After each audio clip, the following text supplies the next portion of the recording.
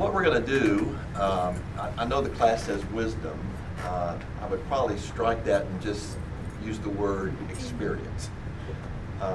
We're going to each share our story of conversion, and then we're going to share our story of how we came to Otter Creek.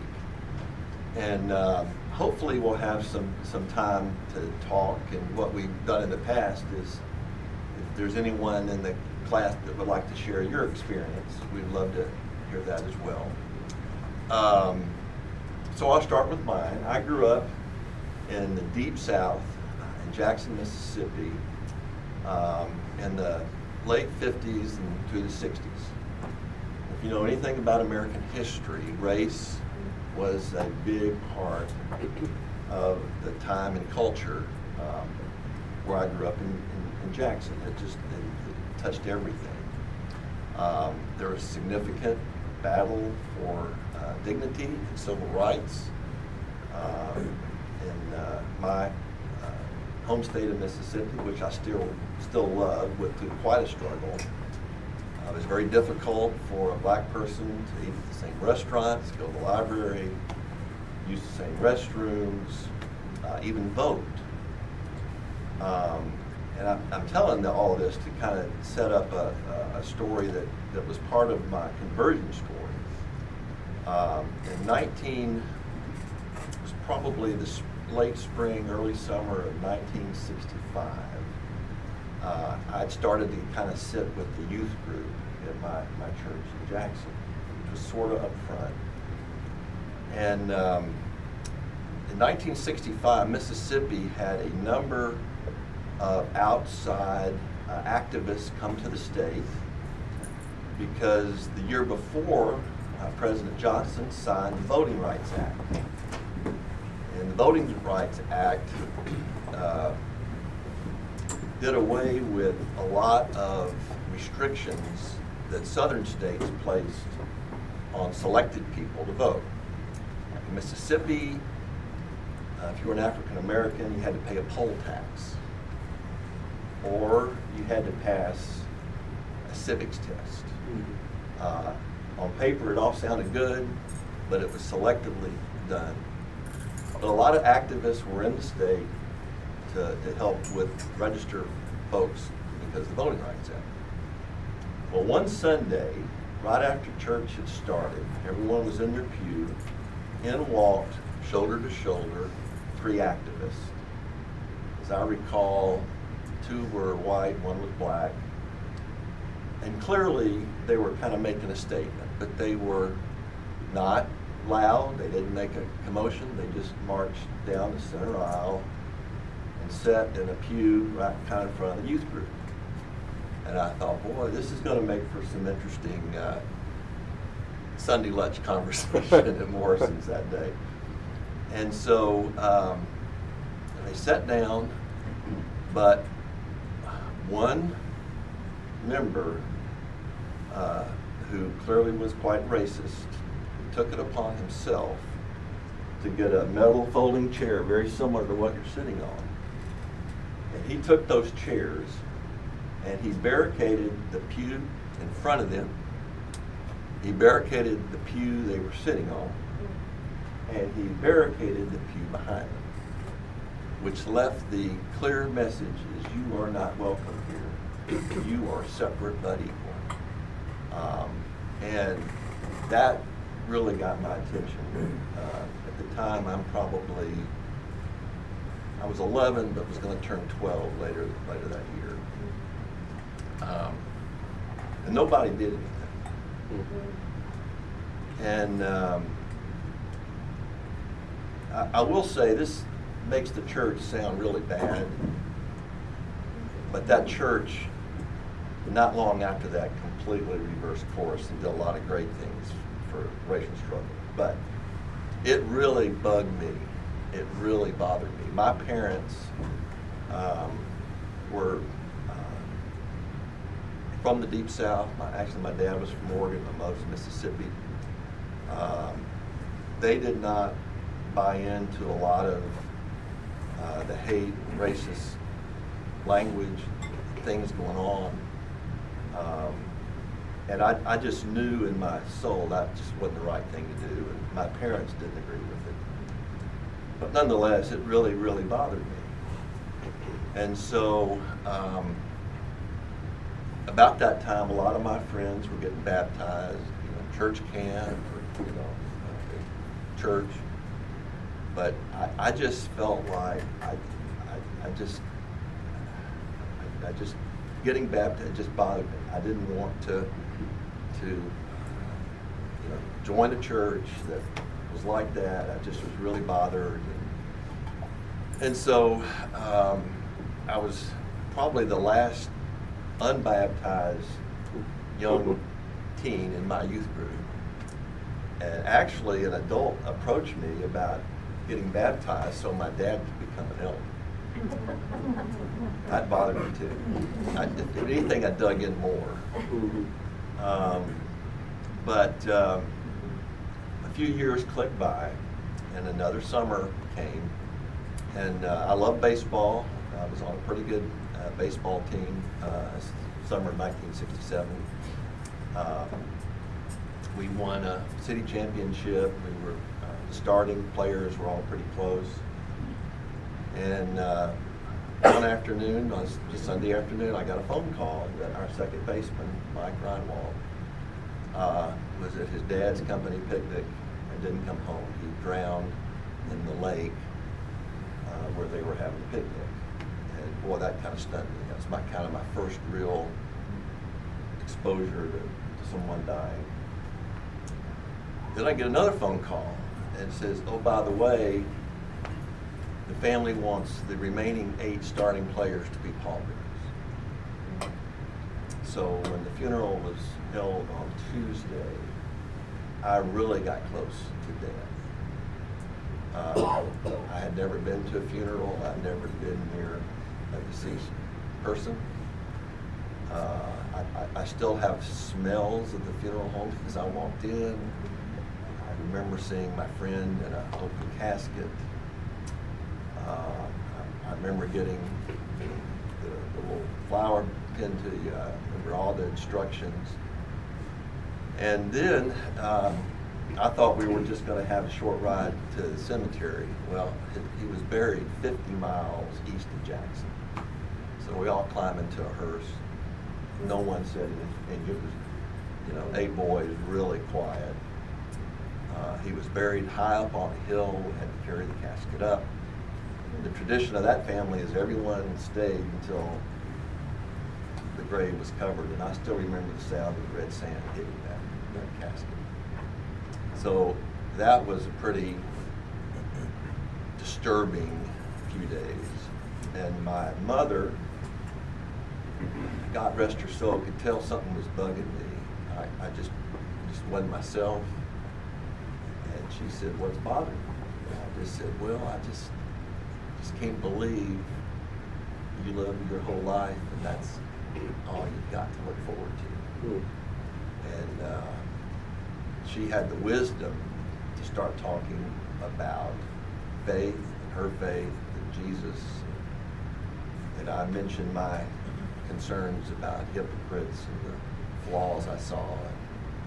And I forgot exactly what her words were. I wish I could remember them completely, but something to the effect that when you become baptized, you're not being baptized into a flawed church. You're being baptized into the death, the life, and resurrection of Jesus, and that connected. And so within 2 weeks, I walked down that same aisle that those activists did and became baptized. And I just, at the time, all that was kind of stressful and traumatic, but it was really, really very special to me. And thank you for letting me share that story. Well, I'm a lifelong Tennessean. My hometown has 2 traffic lights that are about 150 feet apart. So go Irish. Yeah, they have St. Patrick's Day. Yeah. I was fortunate. Both my grandmother on one side and my grandparents on the other side lived within 1.5 miles of where I grew up. So what town was it? Here in Tennessee. So I grew up in a Methodist church. I had connections with Church of Christ because my sister married the preacher's son when I was 6.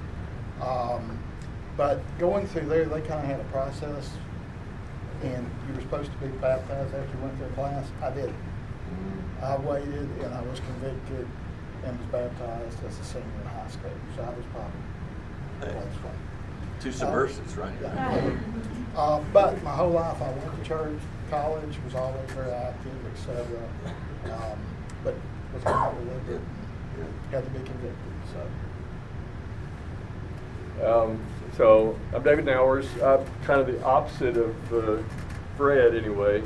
I grew up in the Northeast until mid-70s. My mom was a little dirt poor, tar paper shack farm girl from rural Middle Tennessee, Ridgetop.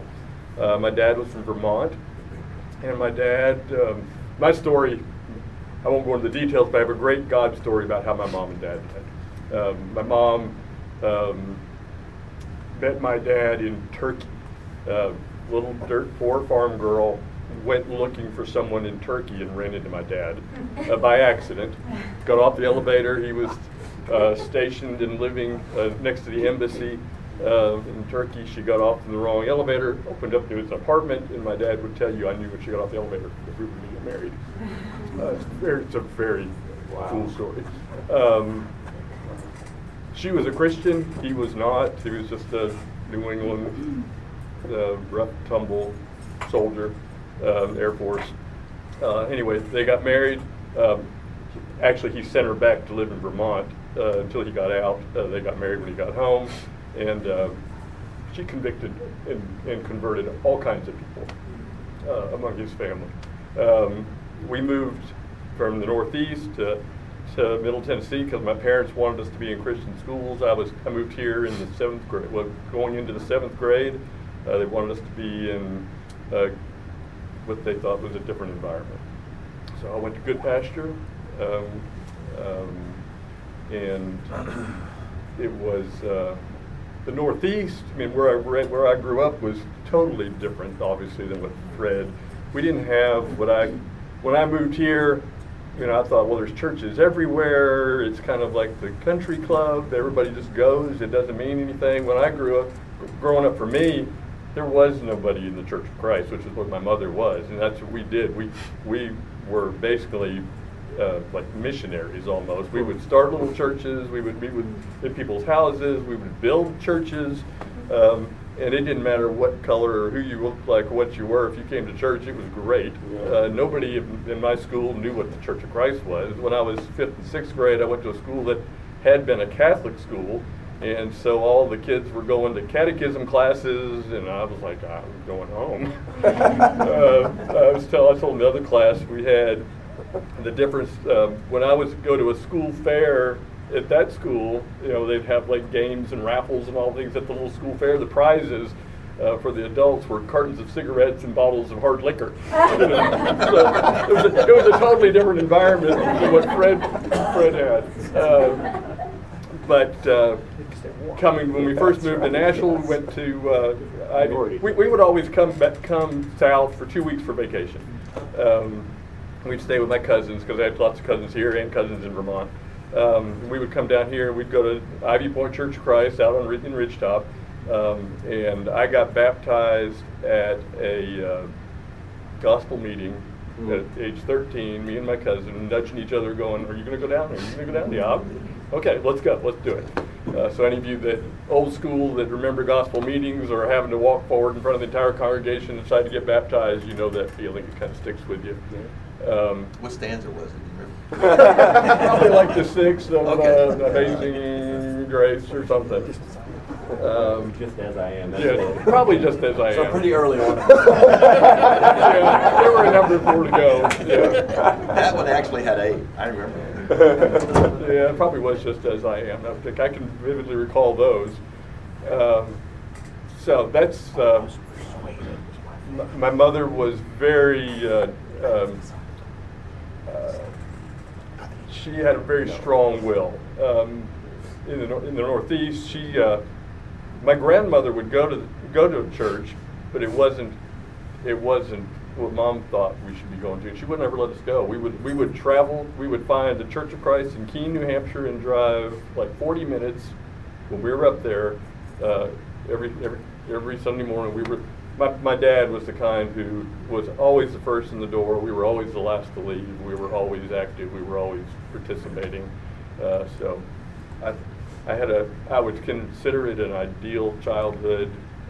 And I've always had a pretty simple, basic faith. I've never struggled, which has been made my faith easy for me. Maybe it's, you know, not everybody has that. Some people struggle and question everything, and I don't know. God blessed me with just kind of a simple faith where I looked and I read and I felt like I understood. And anyway, that's kind of my story. Could you give us a brief version of that God story about Turkey? Yeah, if I can do it without breaking into tears. My mom died when I was 29, so it's tough. I start talking about my mom, seems like the older I get, the more I cry about things. In 10 years, I won't be able to do any of these classes. Well, you can get Randall. You know, I'll just call Carl. Randall was like that when we were in our 30s. I didn't know till I was probably 13 or 14 years old that my mother had been divorced. I knew when we traveled around a lot and we would move with my dad's job. He was in the early computer industry. And I knew whenever we went to church somewhere, place membership, they would always go forward, which was always kind of odd. Yeah. But my mom had been married like I said, she was a dirt poor farm girl. Her mother died when she was 3. I'm not even sure what time. She got married when she was an early teenager. Wow. And the guy that she married, I don't know much about him, but he was a civilian doing something over in Turkey and had been over there for a while. And she was embarrassed to tell us. She was just mortified that we would all grow up and get divorced because we thought it was okay, which was kind of the old school thought. And she didn't want that for us. She didn't want us to think less of her. So finally, we would always ask, where did you all meet? And they finally, on one of our trips in the car, they broke down and told us. It was very emotional. She had gone over there looking for him because he was over there, and somehow she knew that he'd been running around. He was having affairs, and if you knew my mother, you would have thought, this little quiet, conservative country girl in the 50s went where?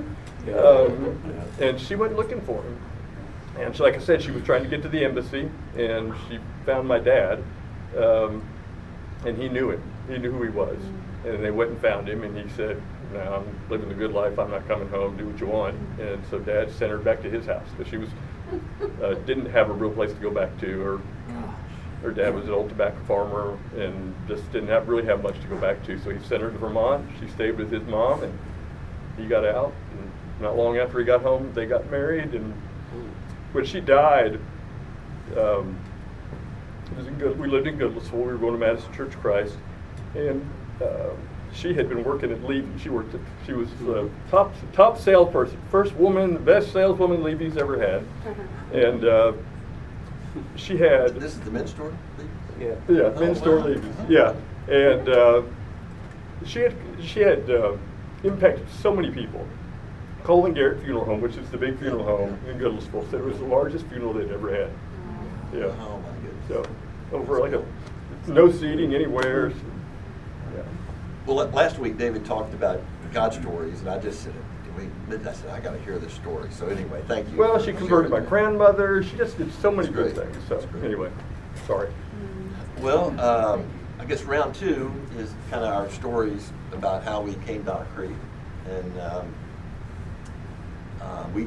my family came to Otter Creek in 1992. Well, that sounds like a long time ago, but we were all living in just outside of Dallas, Colleyville, Texas. I was employed, pretty good job. We went to, in those days they call it the Richland Hills Church of Christ, great big successful church. Rick Atchley was the minister, but had a really good job, but I just really wasn't waking up looking forward to go to work every day. So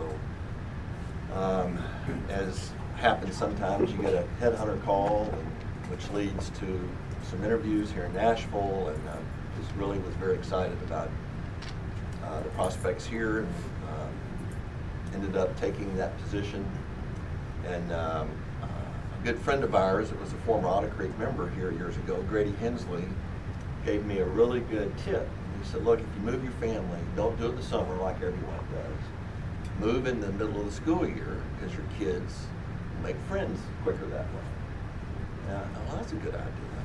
I talked to Vanessa. And so while I started work here in January of '92, the family didn't move here until spring break, March of '92. So I was here a few weeks, and that's where I first met your dad. He invited me home to your house one night after evening service. But anyway, when the family came up here, we kind of made finding a church more of a serious endeavor.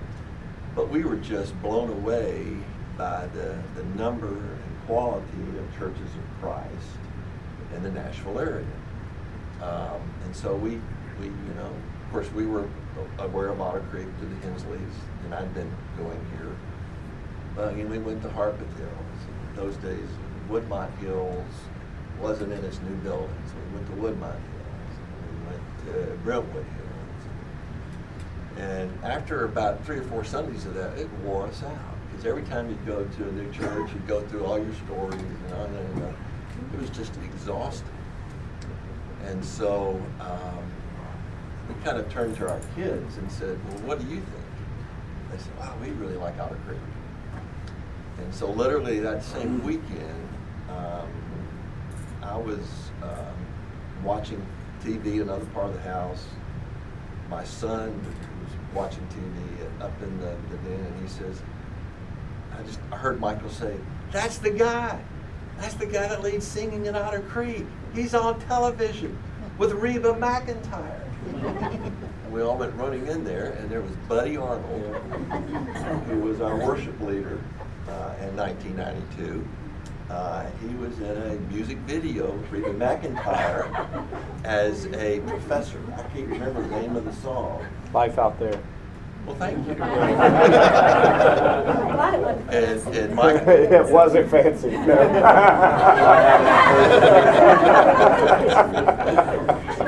Well, anyway, that so impressed our children that the song leader at Otter Creek would be involved in a music video. Blame it on Reba. Reba McEntire. So anyway, not long after that, we all placed membership at Otter Creek. And that's how we came to Otter Creek. Thank you for the. What's the song again?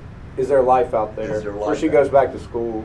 That's right. Yeah. He played the dapper professor Yes. type to a T. Eve told me that was at Lipscomb, and she was an extra. Yeah. Belmont. One of my friend's hair was. We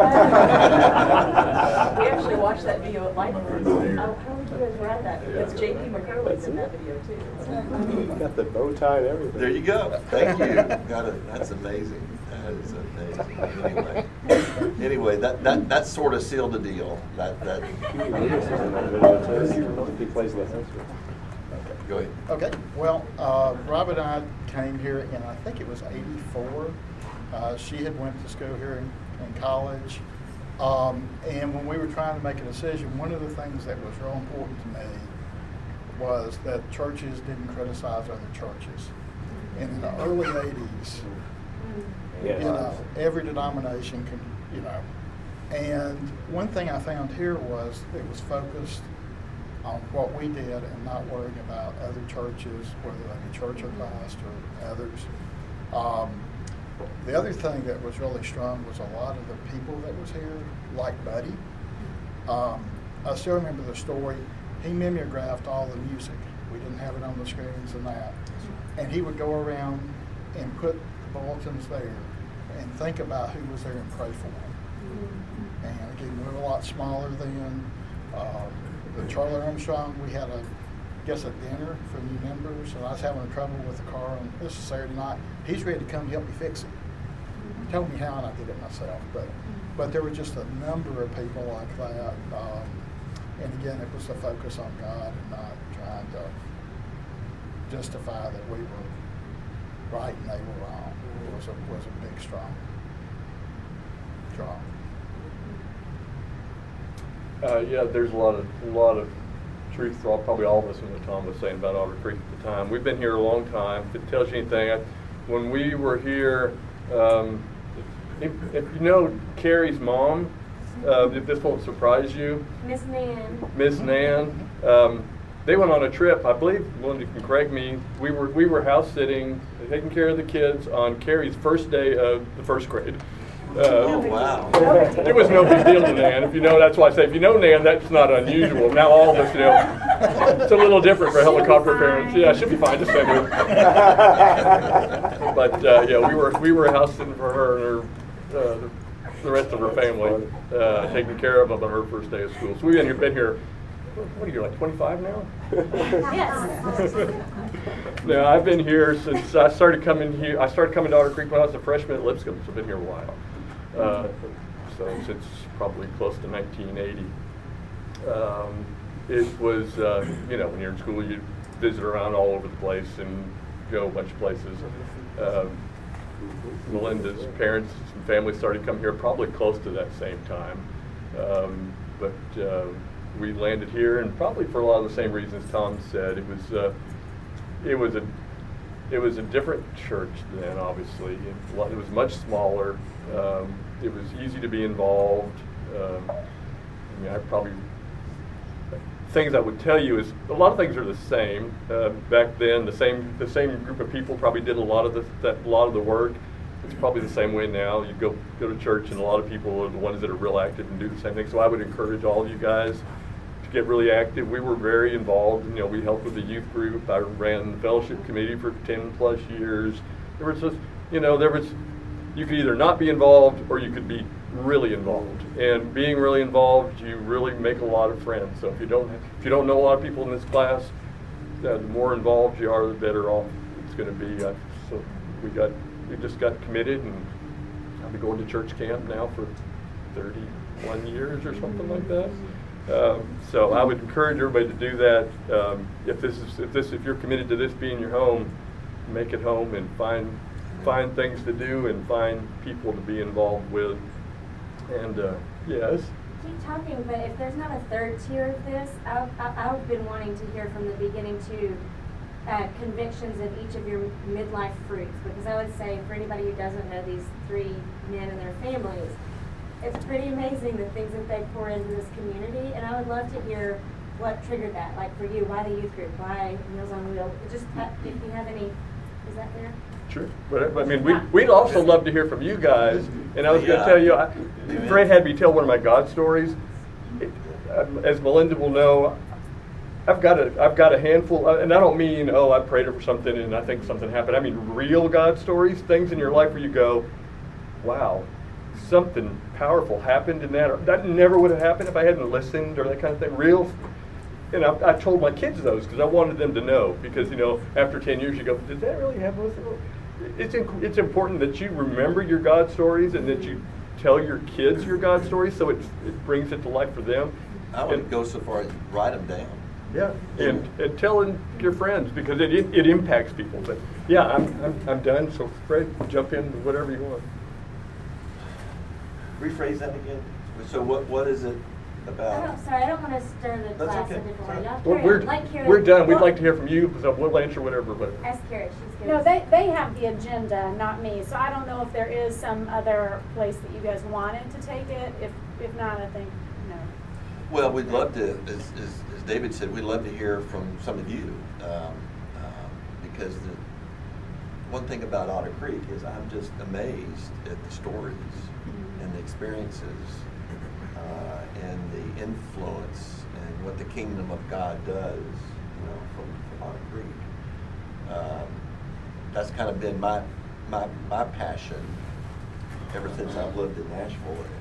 Is I can give a lot of time to family, and can give a lot of time to work, but I've chosen for whatever reason to give a lot of time to Otter Creek, and David says, it's really changed. It's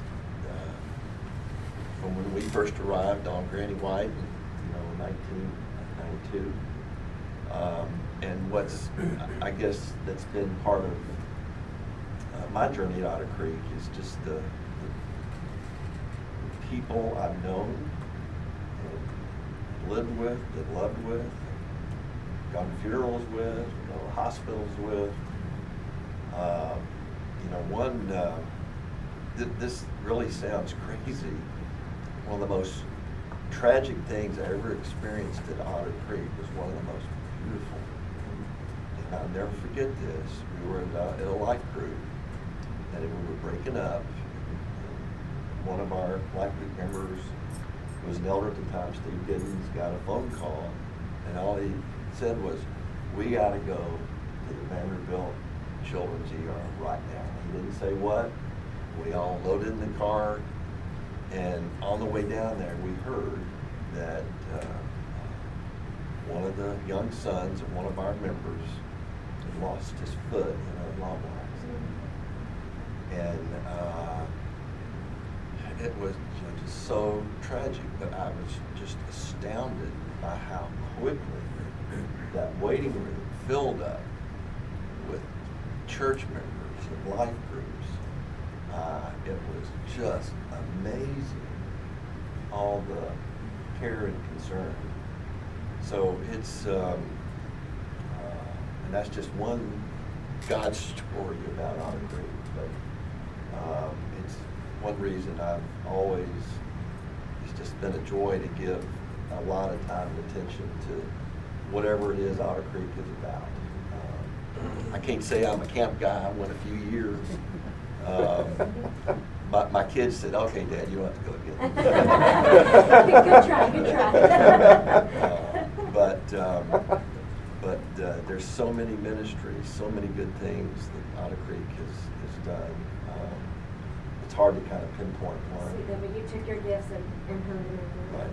Just loving serving this church in whatever way I can. Yeah. I guess one of the things I'll say Robin's really known for is Meals on Wheels. And she's been doing that for 30-something years. She started, a couple of years after we got here, and it was a good way to get to know people. And I've tried to support her administratively, like on the list, and help her know how to email and stuff. But I guess a lot of mine has been, there was a finance committee way before, I think one before the MCC, one with MCC. At the time, I was the chair of it. Yeah. And the MCC wanted me to come every Sunday, and I thought, you don't need to be talking finances every day, every time you meet. But the MCC, when it started, it met every week, and was very active. Then did MCC, Shepherd. I served on the Wayne Reed board as president and secretary, and I think for about 8 years. So I'm off now. I rotated off. Yeah, so if you don't know us, really, you may not be aware, but you might think that, well, I don't have the gift for that or a skill for that. We are really different personality types. If you can't, Tom's really quiet, and you would never know how much great stuff Tom does, because he's not going to tell you, he's not up front, and you just don't know. And you might think, well, I'm whatever, I can't do all that. I mean, we're not any different than you guys. The things that we've done are just because we pitched in and tried to get involved. And you don't have to be the person who wants to be up front and will talk, so your wife tells you to be quiet. Or, Tom's done great stuff. So I might say I've been at camp for 30 years, and it may pale behind what he's done. And you don't realize, and you might think that you can't do stuff. And it doesn't matter what your personality is. You can be really involved and do some really good things. We've all got different skill sets. Mine is probably, I don't know when to stop. I just kind of get in and keep going until somebody says, yeah, you need to quit doing that. Because we were small and somebody had to do stuff, so I was over we had a whole group of young married couples that we were friends with, and we were pretty good at doing stuff. And so we ended up being over the fellowship committee, and nobody really pitched in and said, we wish we could set up all the tables all the time.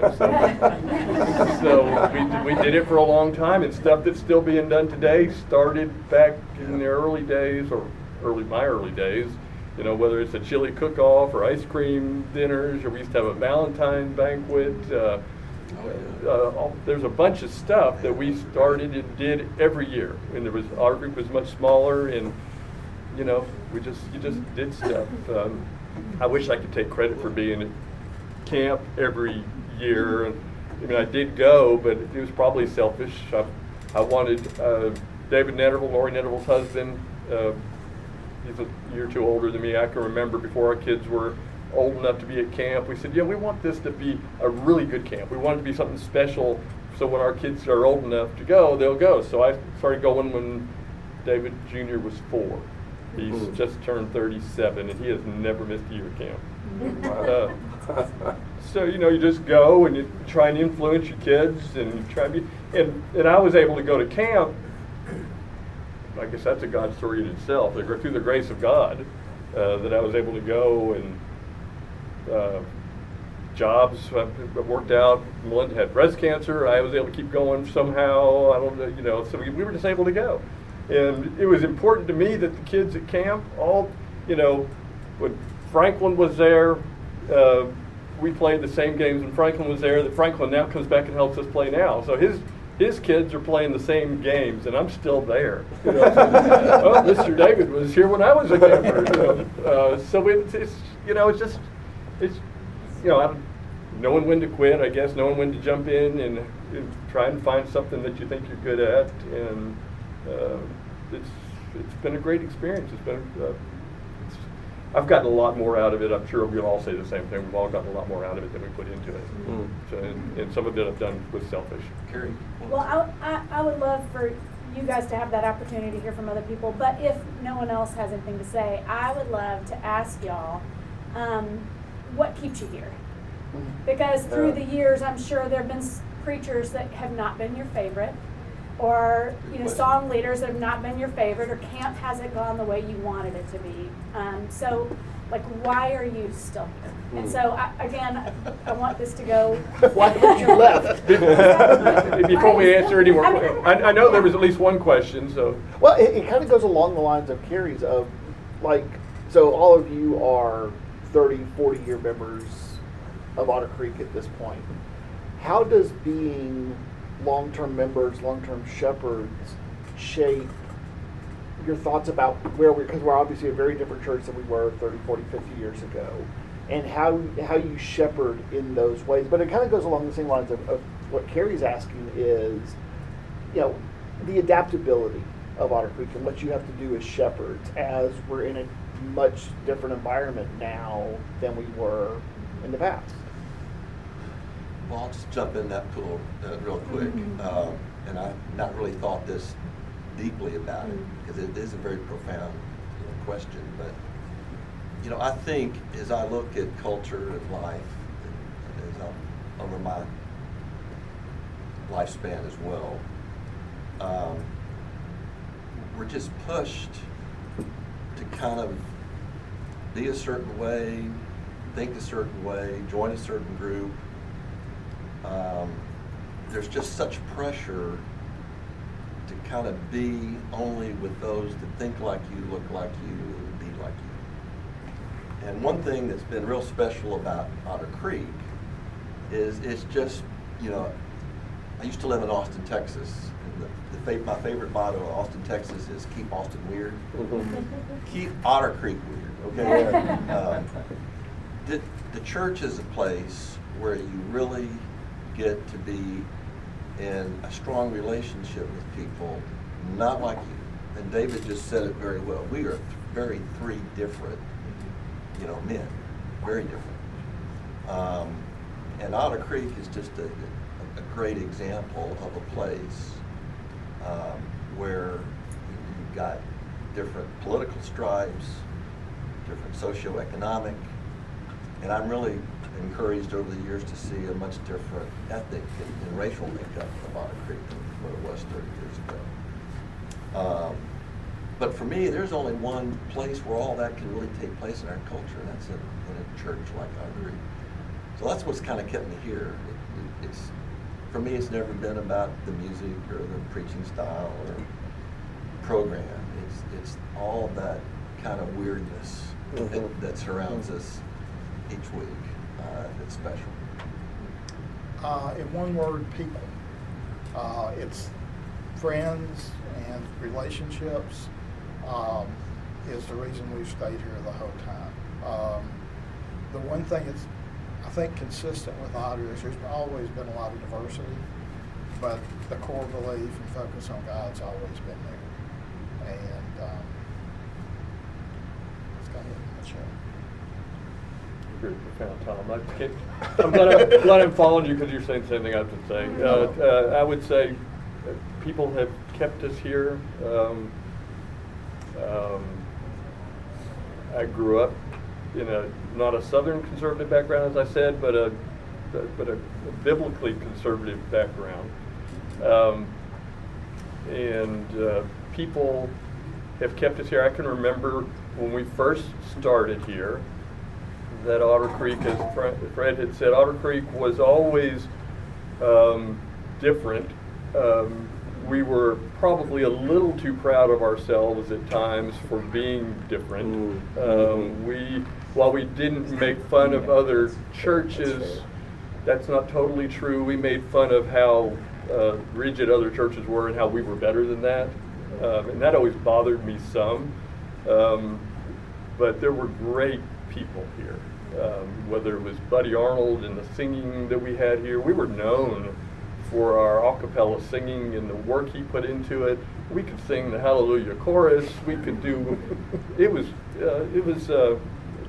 Wednesday nights where you could call out numbers and we would have whatever we wanted to sing. Buddy would lead it all. It was a good place to be. We had a great mix of young and older people. At the time it wasn't unusual, but we had all kinds of great World War II vets and couples were still here. It was a really good place, and we were. While I am among the elders, it's no secret if you don't know me. I'm among the more conservative of the elders. Otter Creek has always been true to Scripture. While we were not condemning of everybody.